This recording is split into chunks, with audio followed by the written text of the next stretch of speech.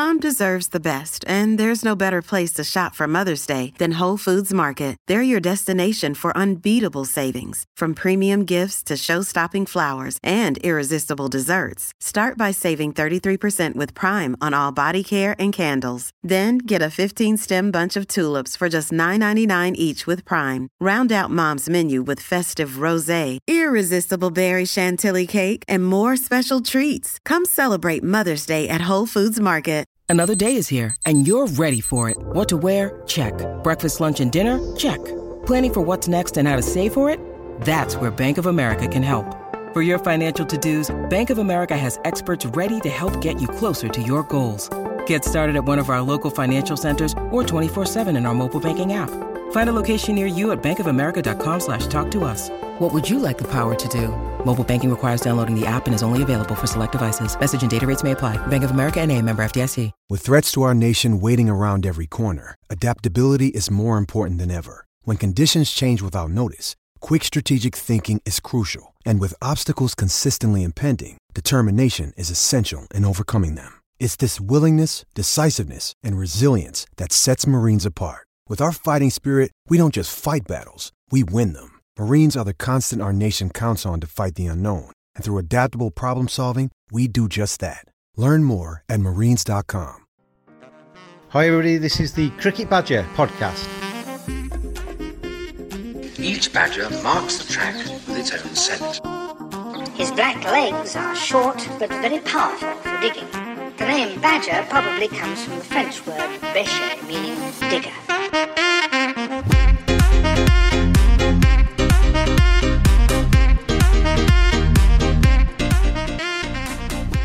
Welcome along, everybody, to the Cricket Badger podcast. Another edition, 500 and late 30s, I think it is, of the Cricket Badger podcast.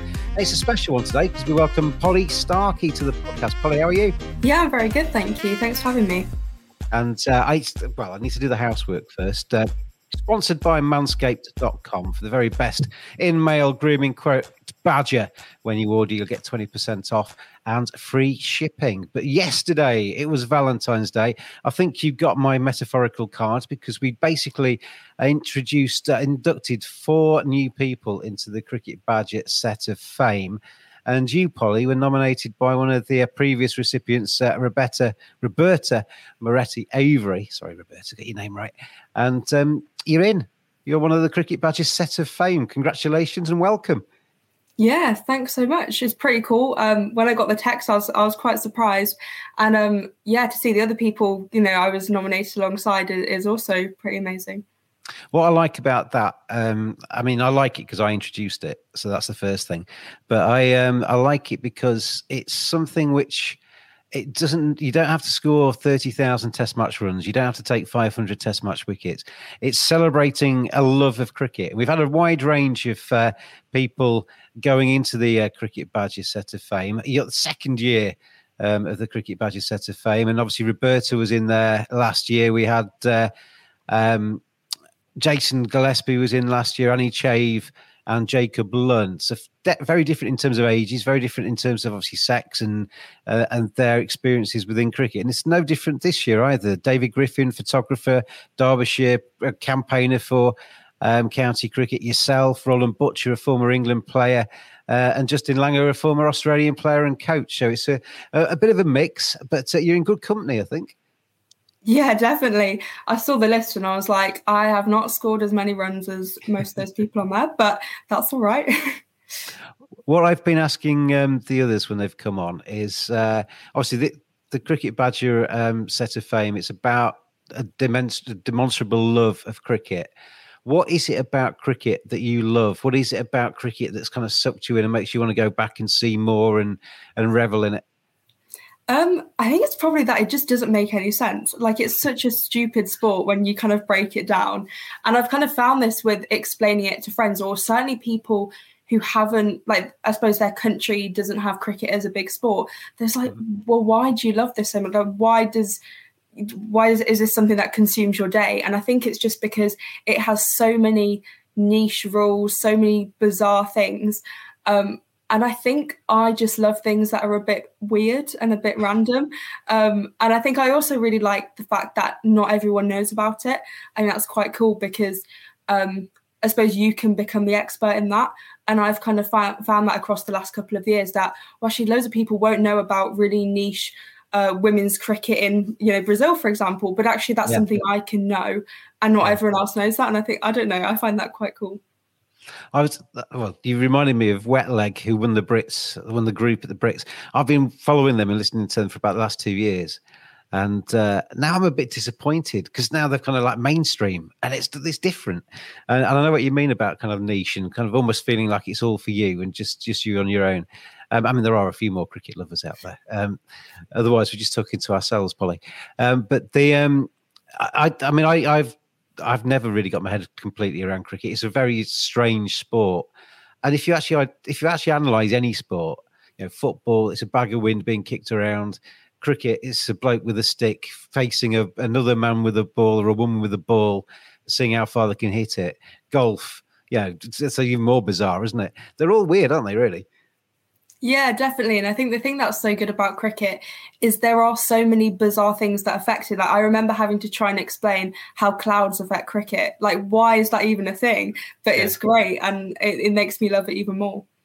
That's the weather and the pitches, because I think people from just outside the game that kind of look on every now and again can't understand why one day a team could get 550 in a test match and the following day a team's bowled out for 63.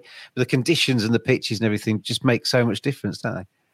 Yeah, 100%. And even things like playing in different countries and the different conditions of that. I think it's quite interesting. I'm not particularly into science or maths or whatever, but cricket has just made me be obsessive over the weather and obsessive over what the ground's like and things like that. It's quite bizarre. A friend of mine who covers the game basically says he never looks at weather forecasts because it's just a waste of time, because half the time they're wrong. It just depresses you, and basically just look out the window and see what happens. But the weather plays such a massive part in cricket. The amount of time I've spent looking at ground stuff, mopping up covers rather than actually watching cricket, it's kind of soul destroying sometimes. Yeah, no, I'm exactly the same. The amount of hours I must have just been sat at grounds when it's been pouring down with rain and hoping that it stops. What was it then that got you into cricket? What was your first game that you saw? What was it that appealed to you? It's hard to remember. I mean, my dad's a massive cricket fan and my granddad was the same. And my dad grew up going to Lancashire, so he's from Preston. So I kind of had been... I'm sat in Yorkshire, you can't say that. Yeah, I know. So I've kind of always been around people who love cricket. And I suppose I grew up going to a couple of games at Warwickshire. My dad took us to Lords a couple of times when I was younger, just to see. It was like charity matches. I think we saw MCC versus Rest of the World, where I saw Shane Warne play, but I never saw him bowl because he broke his finger in that game. So I think it's 2014. So I had experiences like that, and that kind of made me just fall in love with cricket. And I think something like Test Match Special plays a massive part as well, because even if I couldn't go to the games, my dad would be sat in the lounge with the radio on, just listening to it, and we could just sit there for hours, and it kind of soundtracks your entire life. So that, I think, is when I first fell in love with cricket, because I realised this is something that takes up your whole day. You can have, 2-3 meals whilst you're watching it. It's the ideal sport. Amount of times I've driven a long journey and Test Match Specials kept me company, and you basically the time flies. It goes really quickly, and the miles quickly get lapped up. As a young woman then in sport, I mean, I know you cover football a bit as well, don't you, into your football? Yeah. How is that? I mean, I've spoken to you're involved, aren't you, in Her Game too? We've had the ladies from Say No to Sexism on the Cricket Badger podcast in the not too dim distant past as well.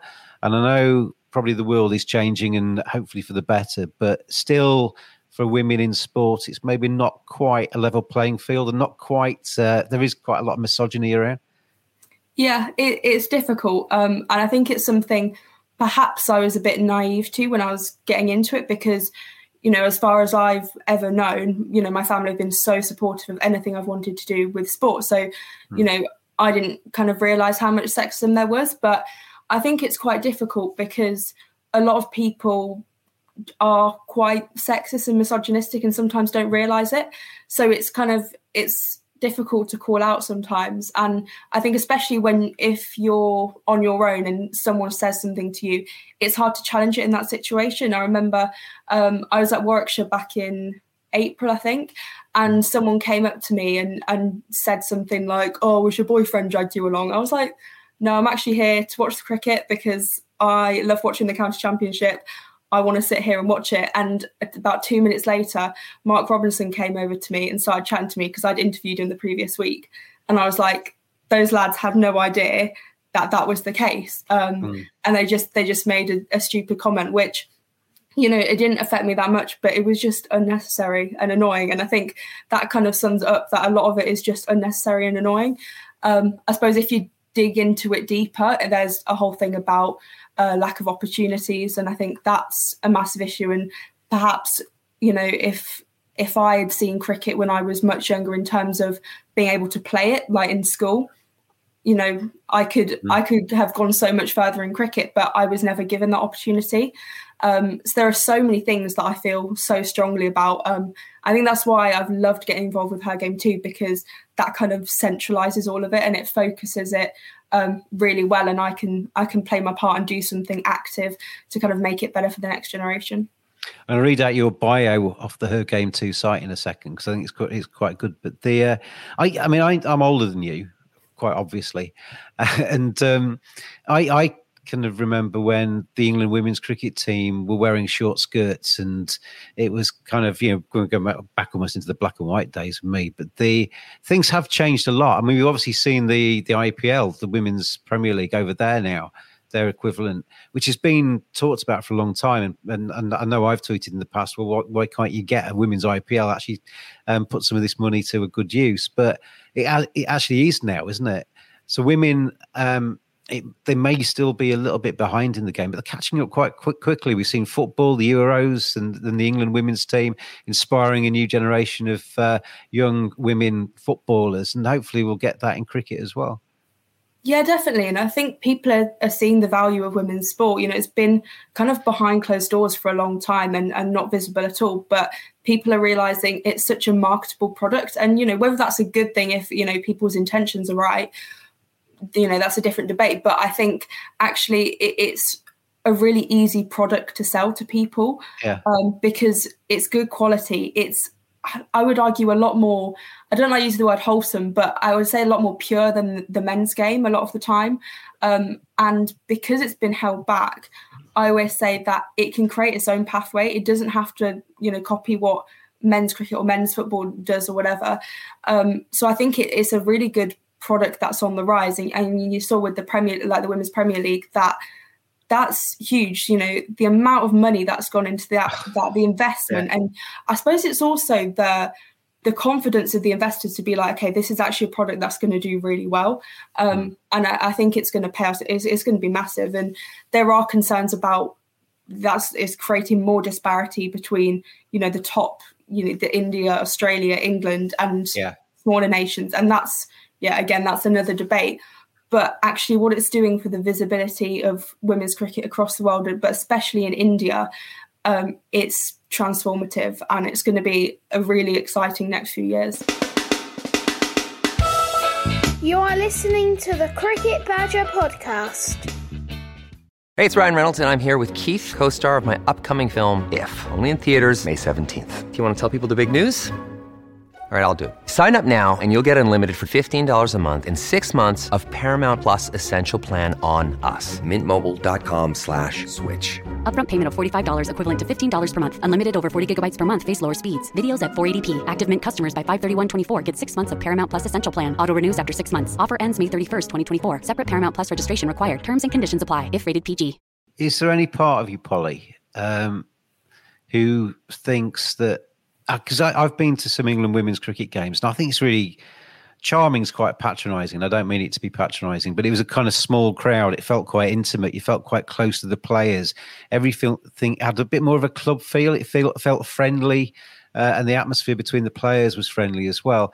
Is there a part of you that actually maybe wants to keep it like that? Because obviously the more money that comes in, if you get a massive Women's Premier League, there's millions of lack rolling around in the game. Maybe if it starts to become a bit more like the men's game, becomes more professional, players become more distant, and it maybe spoils it a little bit. I don't know. Yeah, no, I completely agree. Because I see both sides of it. Because of course I want more professionalism, I want more investment, but naturally a consequence of that is you're going to lose that kind of nicer side to it. Yeah. And I kind of get that's slightly inevitable, but I think also women's cricket needs to hold on to those things about the players being so accessible. I think, of course, I want bigger crowds and, better atmosphere, things like that.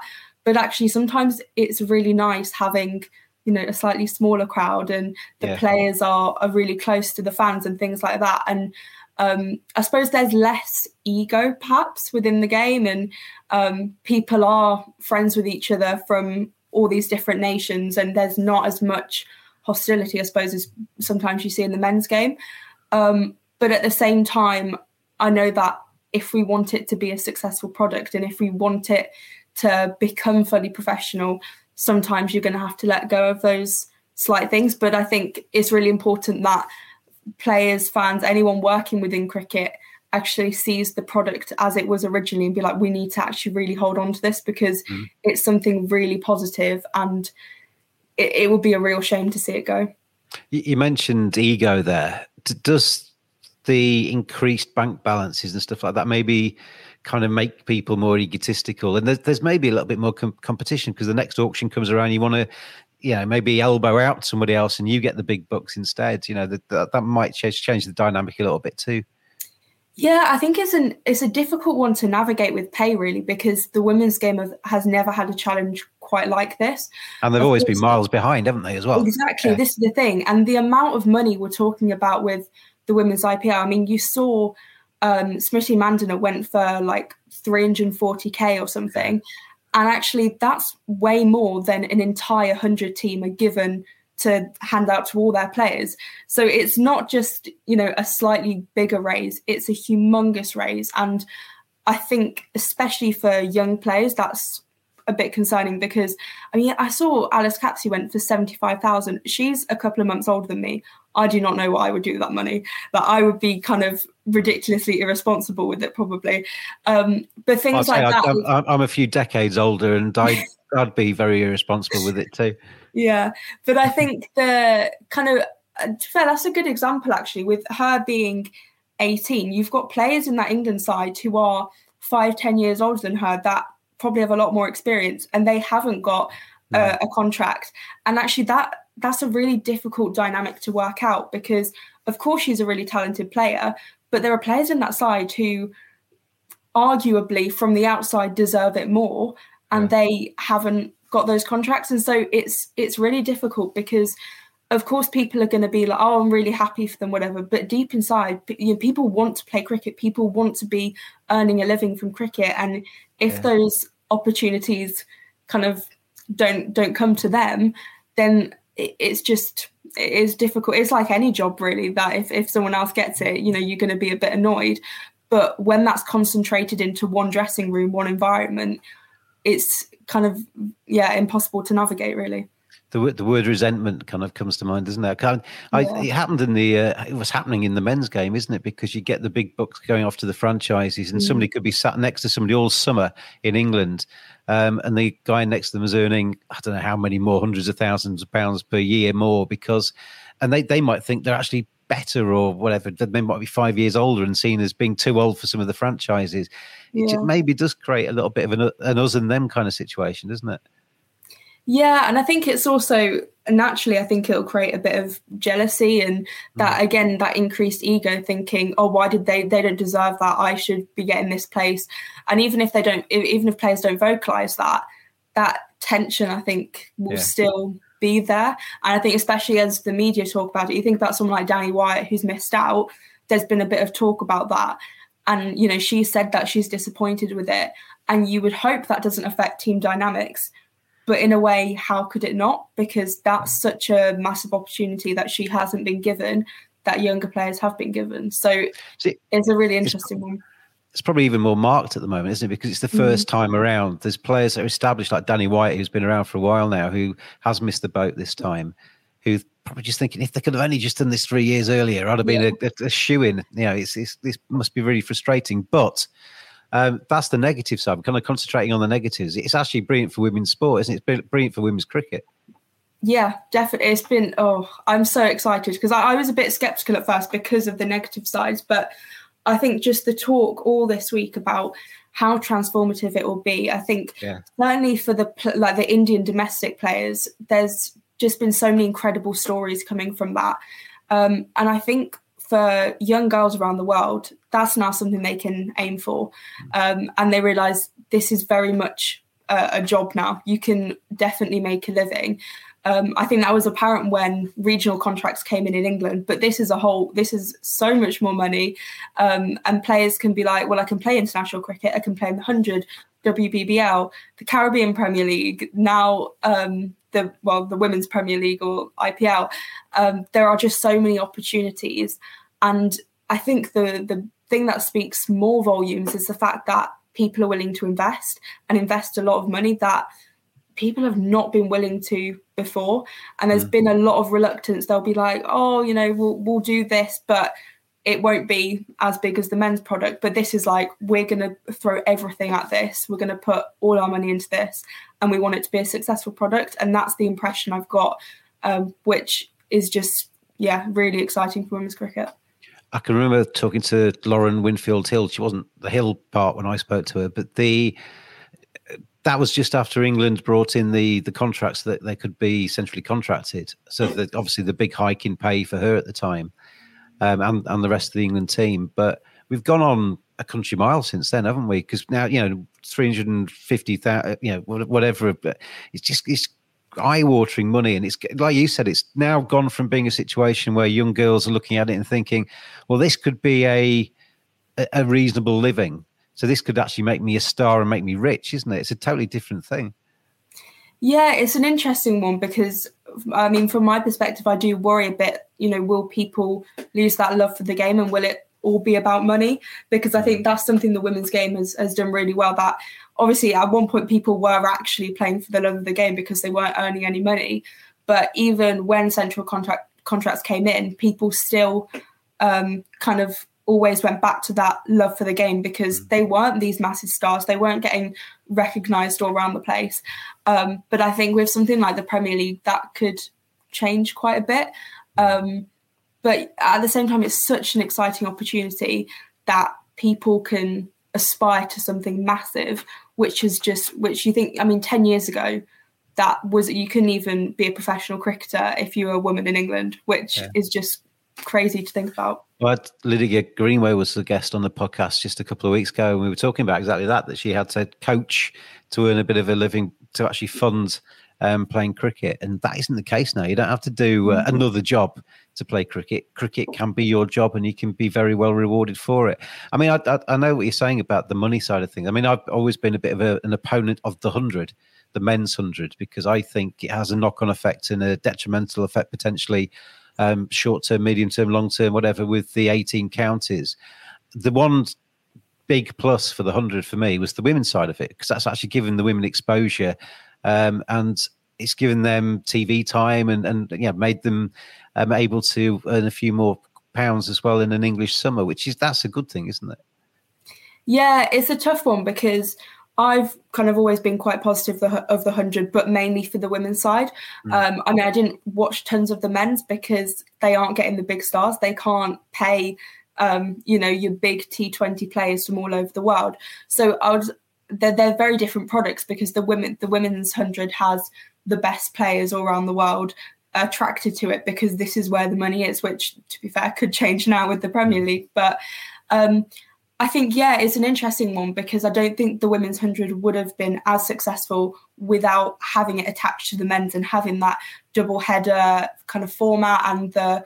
Well, would it have actually been viable? Because the money wouldn't have come into the game probably without the men being attached to it, would it?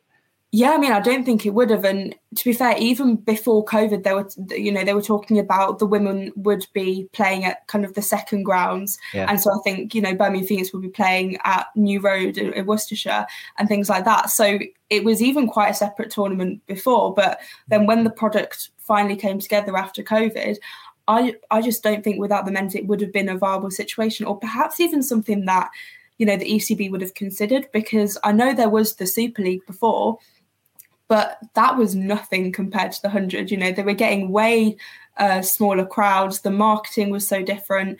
But I think the 100 has kind of put women's cricket on the map because it's been marketed completely different to anything before. And it's had that parity with the men. And I think the double header format's been really successful. And it's an interesting one because when it was first thought up, there wasn't professionalism at regional level for women or county level as it was then. So it has been this massive step up, and I think it needed the men's alongside it to work. But at the same time, I understand why people oppose it for the kind of sake of the counties. And as someone who loves watching county cricket, I get that and I understand it. But I don't know what the solution would be. It's kind of like juggling it around, isn't it? Trying to get the pros and trying to ignore the cons, or bury your head in the sand and if you're like me and try and forget the cons are there.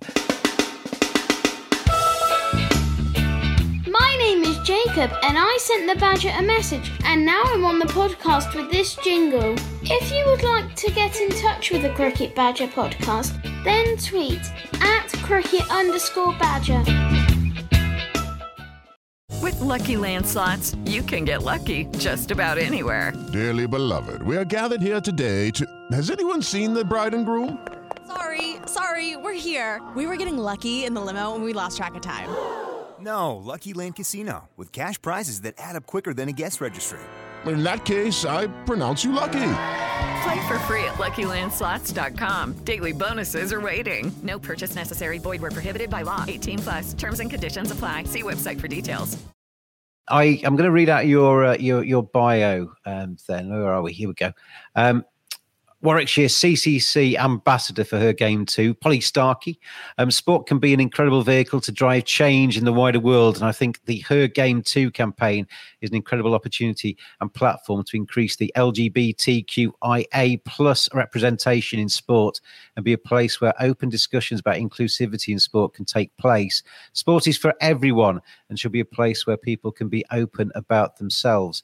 I really like that as a paragraph. I think that's important. I mean, I've been a little bit involved in the Yorkshire racism stuff. Obviously, you're talking there about a different type of inclusivity, but it's all the same, isn't it? It's all about making people feel welcome in the sport. Yeah, definitely. I think it's one of those things where I see sport, as I said in there, as a massive opportunity to create change, because the people that are attracted to sport are just general people, around the world. And so I think actually using something they already love as a way to show them all these other things that are great is kind of the perfect way to do it, because I think they're a lot more likely to listen. Because if you just, give someone a leaflet or just like put an advert up, they're going to ignore it, because if they have preconceived ideas, they're probably not going to like it. But if you use sport to kind of be like, this is a really positive thing, or we should think about this as a society, then I think that's kind of one of the best ways to make change in the world. And I think role models is another one, that sport provides so many role models. Certainly, women's sport has so many LGBT role models, representatives. And so I think that's another good way to change people's perceptions, because you kind of expose them to a wider pool of people that perhaps they haven't come across before. And that's, I think, how you change attitudes. Well, I mentioned to you the other day before you came on about your article. I was reading that the other day, what men's football could learn about LGBTQ plus inclusion from women's football. And I was reading that about, much more obvious gay female footballers than male. I mean, there are hardly any. You can count on one hand, can't you, the number of men footballers that have come out as being gay. And after reading that, I was thinking about cricket as well. And it's the same in cricket, isn't it? You've got England women's cricketers, getting married, being very happy about it. Nobody other than when you see a few people from India on Twitter making any negativity about it. And yet, in the men's side of things, the kind of law of averages, there has to be some gay cricketers out there, but they're not very vocal, are they? They're quiet. Yeah, and I think it's similar with football, that it's a culture thing, and I think there is with women's sport, because it's been held back for so long. It's kind of like anything goes, really. Like, people are very accepting because they understand that there's already been this struggle to play the sport in the first place, and I think, yeah, there are so many things you could link it to, but I think with men's sport, because there's been this a lot of the time, like, kind of an alpha male culture, which is kind of very, firstly, you don't talk about your feelings, you just get on with the sport, you're rough, all this sort of thing. And I think dressing room culture as well plays a big part, that you know, there's, I don't know how to describe it, kind of a laddish sort of, I don't know how to describe it, but I think that's enough. I think laddish is quite a good example here. Yeah, but it's an intimidating environment. Yeah. And so, you know, for example, if someone wants to talk about their sexuality, a lot of people are going to be like quite offensive about it and going to be like, oh, you know, all this stuff. And I think that makes it quite difficult, because then, as from a fan's perspective, they don't have role models within the game. So they might have questions about their sexuality, but actually they're finding it difficult because they don't have someone, I suppose, representing them or whatever. And that is a whole other thing. But I think, dressing room culture and fan culture is massive, and the women's game has got that so right. And I think the men can learn a lot from that. And you've seen over the last couple of weeks, there have been loads of homophobic chants at men's football games. And it's just like, how do you expect players to be able to come out if that is the message that fans are giving?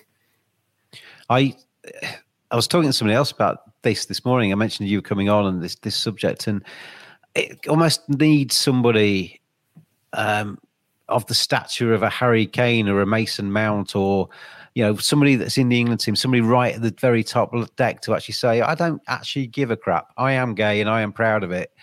You know, do what you like. I want to be who I am. To actually kind of just open it up and make it, accessible. But then we started talking about it, and if somebody in the Premier League, stroke England International or something like that, did come out as gay, what the reaction would be to that. And I'd be scared to find out, actually, because I think it would be quite nasty. Because I think probably I'm a Leeds fan. Probably if a Leeds player came out as being gay, the Leeds supporters would probably get behind him. He's one of our own, let's look after him kind of stuff, until he started playing badly, and then that would probably then backfire. But then all of the other teams you play, all of the opposition, would probably have some horrendous chance. Yeah, no, I think fear's a massive one, because it's not only, I think it's quite difficult sometimes to be able to just be like, yeah, this is who I am, and that's just to your kind of close circle. But to do that to a group of people who, firstly, you don't know their reaction. Secondly, they have a history of being very homophobic and could be quite violent with it. It's just like, well, why would you do that? And it's just like, it's kind of the complete opposite human reaction to do that, to be like, okay, well, I'm going to put myself in this position, which is actually kind of dangerous. So I think the culture of like fan culture does need to change. But then it's like, for that to happen, does a player need to come out then?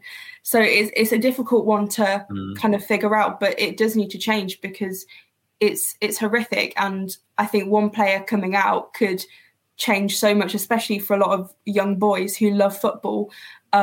It could change everything. So it's a difficult one.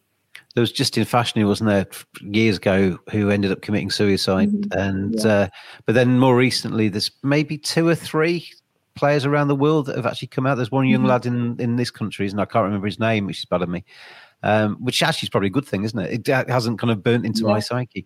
But there's not very many. But then you see more and more people having retired say, right, I'm going to be who I am now. But they don't have to face the crowds then, do they? Because they're not actually playing anymore.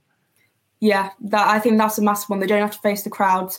They don't have to face teammates, because I think that's sometimes difficult. Because I think a lot of teammates, would rally around you, but you don't know that reaction. And because you're always kind of with your teammates all through the week, you play with them, you travel with them a lot of the time, if one person in that dressing room doesn't accept you or has a problem with it, then that is really difficult. And then I think it's also with, I suppose, men's football, there's a lot about the image of a player. And if that player then comes out, a lot of brands might not want to work with them and things like that. And as horrific as that is, actually that's another reason why people might not want to come out, because that it could affect their career. It makes me laugh sometimes because I watch these footballers. I do quite a bit of work in football, and you see them and they're more than happy to pose on the front cover of GQ with a six-pack and the big muscles. But somebody kind of wafts past them in the penalty area and brushes the hair on their knee and they're down as if they've been shot. And, there's that kind of manly image suddenly sort of disappears then. You can get knocked over by a feather almost in the penalty area. It doesn't quite mesh for me sometimes. This manly image of a footballer with all the muscles, but then you'll go down as if you've been shot from the stands if you've just kind of brushed by to win a penalty. It's a very complicated area. I mean, in cricket, Stephen Davis, wasn't it, who came out, and cricket seems to be in that respect far more accepting I don't know. I've not spoken to him, but I don't think he's ever had any issues with that. Yeah, I think cricket's kind of on the whole a bit better. I think certainly with the female players that I don't know of that much going on. I think it sometimes club cricket perhaps is where it's more the issue, because I think that kind of dressing room culture probably exists a little bit more at like kind of grassroots level, which is really sad. And I think that's, I know a few people that have been put off playing village cricket because that's the culture and it is quite homophobic. But yeah, I think I would say cricket is probably better than football in that aspect. But I think that's also to do with the culture. Cricket doesn't have a history of like crazy hooliganism and stuff like that. So I think it is slightly different. I just wonder in cricket if it's just a little bit more behind the hand kind of thing rather than the big crowd chants. It's more kind of whispers in the stands that probably nobody ever picks up on. But maybe that's a good thing. I don't know. Or a bad thing. I don't know. I'm going to play an advert now. Manscaped are our sponsor. I'll see you the other side of this.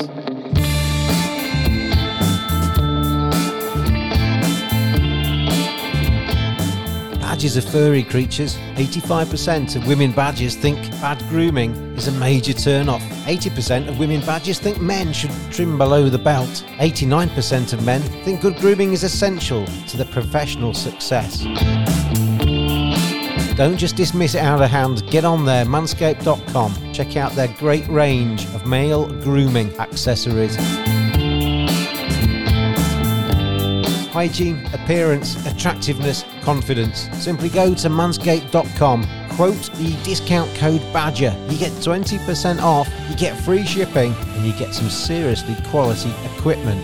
Manscaped.com. Together, we save balls.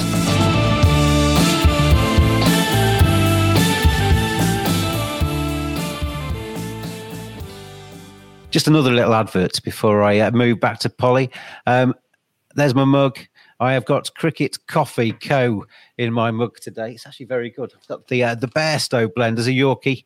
There's the Bairstow blend, and I've been crunching that together. Quite badgy with that as well. You get 10% off from me, Cricket Coffee Co. Oh, that's worth watching, the Cricket Badger podcast. Polly, it's very good to have you here today, Polly Starkey. I mentioned, I was talking to a friend earlier who said, is she related to Mitchell Starkey? That wasn't funny at all when he said it, and it's not funny when I say it. It's very... Yeah, I do get that actually. So a lot of people think Starkey is not actually my surname, it's a nickname. And my surname's, I'm related to Mitchell Starkey. No, definitely not. We're talking about the rise of women's cricket and women's cricketers over the last decade, really, and obviously most notably in the last week with the prices that we've been talking about in the auction and what have you, and the opportunities that are there for the players. I guess from your point of view as well, covering the game, there's more opportunities for you potentially. It's a good time to be you. Yeah, it is a great time to be me.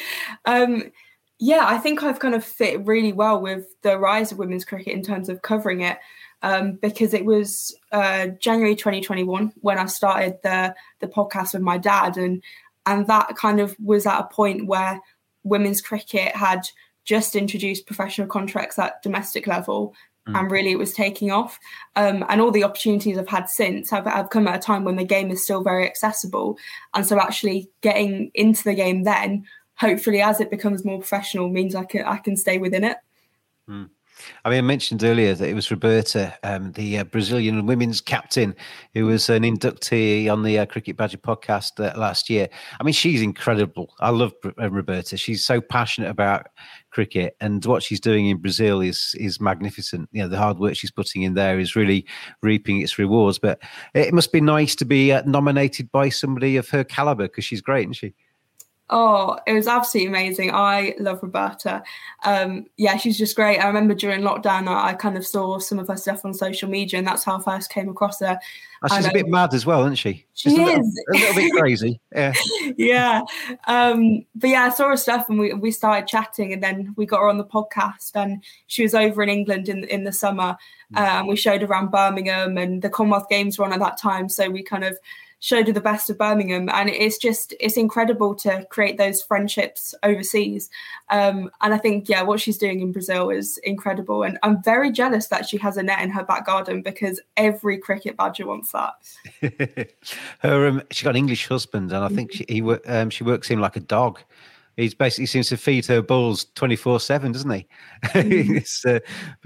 Yeah, fantastic lady, Roberta. You mentioned Birmingham. I mentioned to you before we pressed record, I've got a movie set just outside my flat in Bradford. They're putting up they're basically trying to create a 1940s war feel. Oprah Winfrey apparently is coming to Bradford tomorrow to star in this film, and they're trying to make it look like Birmingham. I mean, we don't know why they couldn't have done it outside your house. Yeah, I mean, come to Birmingham, it's wonderful. I don't think it quite looks like the 1940s anymore, but you know, they could give it a go. I mentioned they were trying to make Bradford look like a bomb site, and they said, why are they taking 3 weeks to do that? It only takes 5 minutes. It's already there. I thought, that's charming. Anyway, back to the cricket. I mean, you mentioned Warwickshire. That's your team? Yeah. So that's my local county. I mean, yeah, as I say, my dad grew up going to Lancashire, so I love going to Old Trafford. I've got a soft spot for Lancashire, but yeah, if I kind of want to see local cricket, I'll always go to Warwickshire. And I got a membership last year, and I kind of stuck with the Bears. Favourite players? Oh, that's a good one. I really like OHD. I think he's great. I watched him a lot. You finally mentioned a Yorkie. So he's a Yorkie. Yeah. I'm trying to think who else I really enjoyed watching last year. Will Rhodes, good. Another Yorkie. Yeah. Digging myself a hole here. But yeah, I mean, I really got into watching the county championship last year, because obviously I've watched the women for a while, and we got some cracking players. Izzy Wong, Eve Jones, Marie Kelly. Even though she's moved regional team, she's stuck as captain. So yeah, no, Warwickshire have got a great team. I mean, a lot of the opportunities for women are in the shorter form, aren't they? And you know, even that. How many tests have England played? 4-day tests, aren't they? And they've played a handful in the last, 6 years or something like that. And Australia don't play many more, and they're the big nations. You know, some of the other smaller nations don't play at all, do they? I mean, I'm concerned about the men's game and the Red Bull side of things, and we're seeing in some of the smaller countries, or not smaller countries necessarily, but lesser in terms of stature in cricket. Test cricket getting smaller and smaller crowds, and the white ball stuff taking over. Is that? I mean, I was going to say, is that a concern in women's cricket? It's never really been the other way, has it? In women's cricket, they haven't got the history of a long championship or anything like that. So, how do we get red balls into the hands of these women's players? Yeah, it's something I've been thinking about for a couple of years, because I think the big barrier was professionalism. That actually, how could you play a 3-4 day game when all these other players had jobs? Like, they couldn't just be like, oh, sorry, I've got to take 4 days off work to go and play a cricket match, because, you know, most bosses would not allow that. But I think with more professionalism, it's becoming a viable option. This summer, there'll be 10 professional domestic players in each team. And if you add the England players into that, then there'll be kind of 13, 14 players in some teams. So it is becoming more of an option. And I would love to see, obviously you've got Rachel Hare-Flint, Charlotte Edwards Cup, but having, you know, a third trophy where you play a couple of 4-day games in a season, I think it would be great, because otherwise players are turning up to play Test cricket for England, and they've never done it before. They've never played for more than 50 overs, which is quite a bizarre thing to think. I mean, Lauren Bell and Izzy Wong made their England debuts in the Test format, and it's just like they're doing something for their country, but they've never even done it before, which is quite mad when you kind of put in that perspective. And I think it's also a thing of like most children who watch cricket want to play long form. Like they grow up dreaming of wearing cricket whites and whether that's for their county or their country, playing multi-day cricket. And to not give that opportunity to domestic or international players is really sad. And it's why I think the Women's Ashes is such a special chance, because they played this, one-off test. And of course this year it's going to be 5 days, which is amazing. But I think it does need to come in at domestic level, because otherwise players aren't prepared for international cricket. And they're usually really good matches, aren't they? The women's tests. And then we don't have another one for 12 months. It's just, it's crazy, isn't it? Hey guys, it is Ryan. I'm not sure if you know this about me, but I'm a bit of a fun fanatic when I can. I like to work, but I like fun too. It's a thing. And now the truth is out there. I can tell you about my favorite place to have fun. Chumba Casino. They have hundreds of social casino style games to choose from, with new games released each week. You can play for free anytime, anywhere. And each day brings a new chance to collect daily bonuses. So join me in the fun. Sign up now at ChumbaCasino.com. No purchase necessary. VGW Group. Void where prohibited by law. See terms and conditions. 18+. You mentioned youngsters being inspired, and kind of people of my generation and more recently have been inspired by red ball, wanting to play Test cricket and wanting to match their stats against the greats of yesteryear and that kind of thing. But I guess, sadly, from my point of view, a lot of the youngsters that are coming through now are getting inspired by the white ball stuff. They're seeing the Women's Premier League and the amounts of money. They're seeing the IPL and all of these franchise tournaments around the world, which to me blur into one and become just like it's just another competition, another week with different players in. But that's what is possibly turning on the youngsters now, isn't it? And that's maybe another nail in the coffin of Test cricket. Yeah, I think it's an interesting one, because of course, like if a little kid sees a batter constantly hit sixes, that's so exciting. Yeah. But I think it's sad that kind of the thrill you get at Test matches, a lot of people don't appreciate anymore. I think perhaps the quote unquote Bazball era is slightly changing that. Yeah. But then again, some people don't even like that, because that's losing the kind of traditional way of playing cricket. But I think I see it in two lights, because I understand that every sport develops and the way of playing kind of develops over time. But I think, so if you can get a 7-8-year-old kid hooked in cricket by the T20 format, what's to say they're not going to end up enjoying Test cricket? Because, I mean, I'll literally watch any format of cricket and I love it.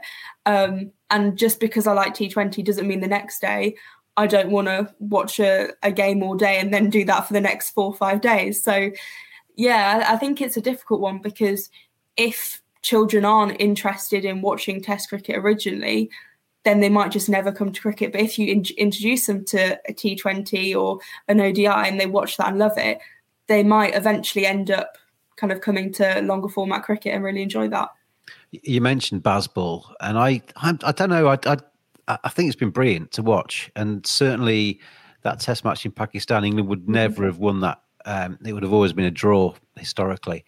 But I just wonder if, maybe it's just me being negative again, but I just wonder if that is sustainable, whether playing against an Australian side or a stronger side in a big, long competition, whether they're going to be able to just hit out like they have been doing, whether they'll just come unstuck and be bowled out for 43 one day and just fall in a heap.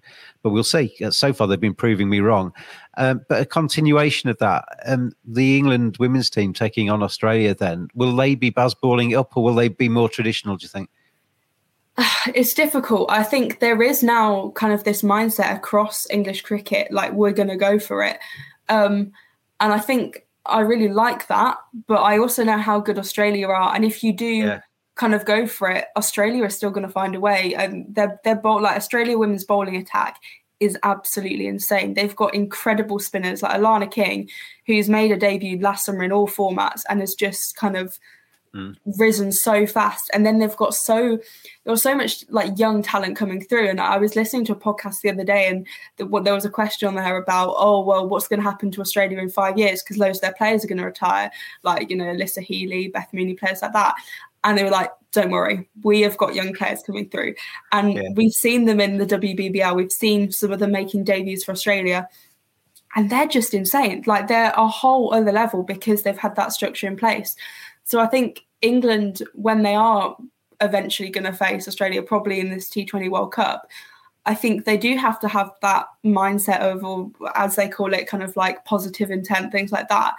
But I think also they do need to be cautious because they need to remember they're playing against Australia. It's all well and good doing that against the West Indies or Ireland, but Australia are they're just a different breed, and they will punish you for anything you do.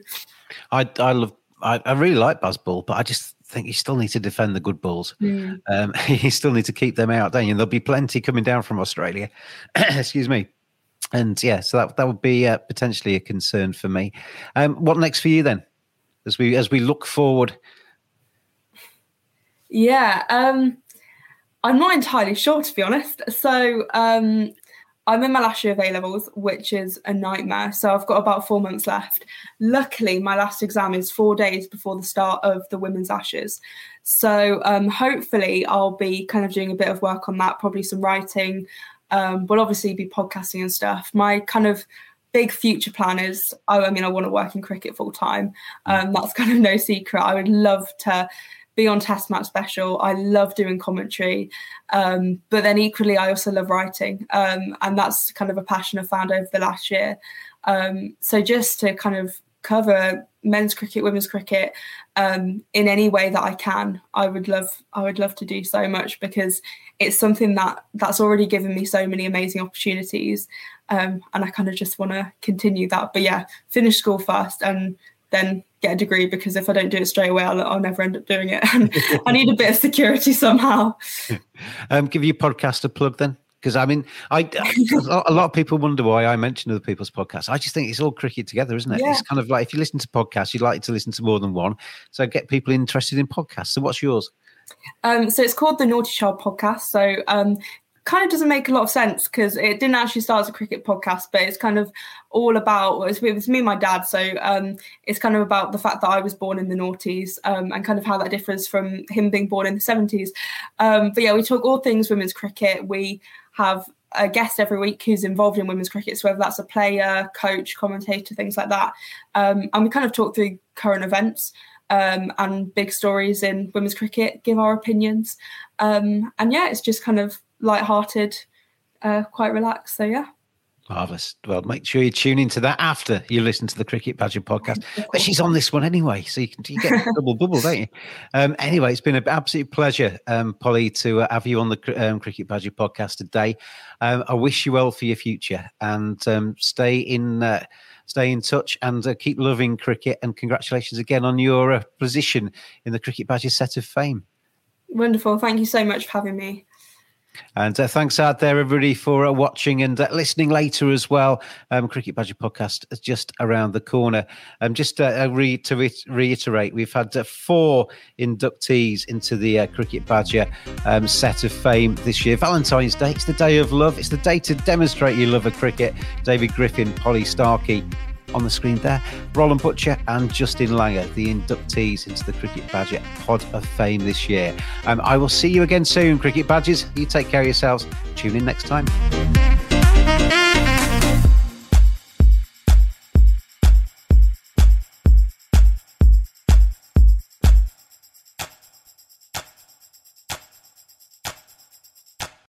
Sports Social Podcast Network.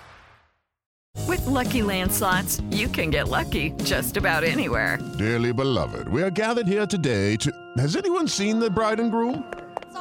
Sorry, we're here. We were getting lucky in the limo and we lost track of time. No, Lucky Land Casino, with cash prizes that add up quicker than a guest registry. In that case, I pronounce you lucky. Play for free at LuckyLandSlots.com. Daily bonuses are waiting. No purchase necessary. Void where prohibited by law. 18+. Terms and conditions apply. See website for details.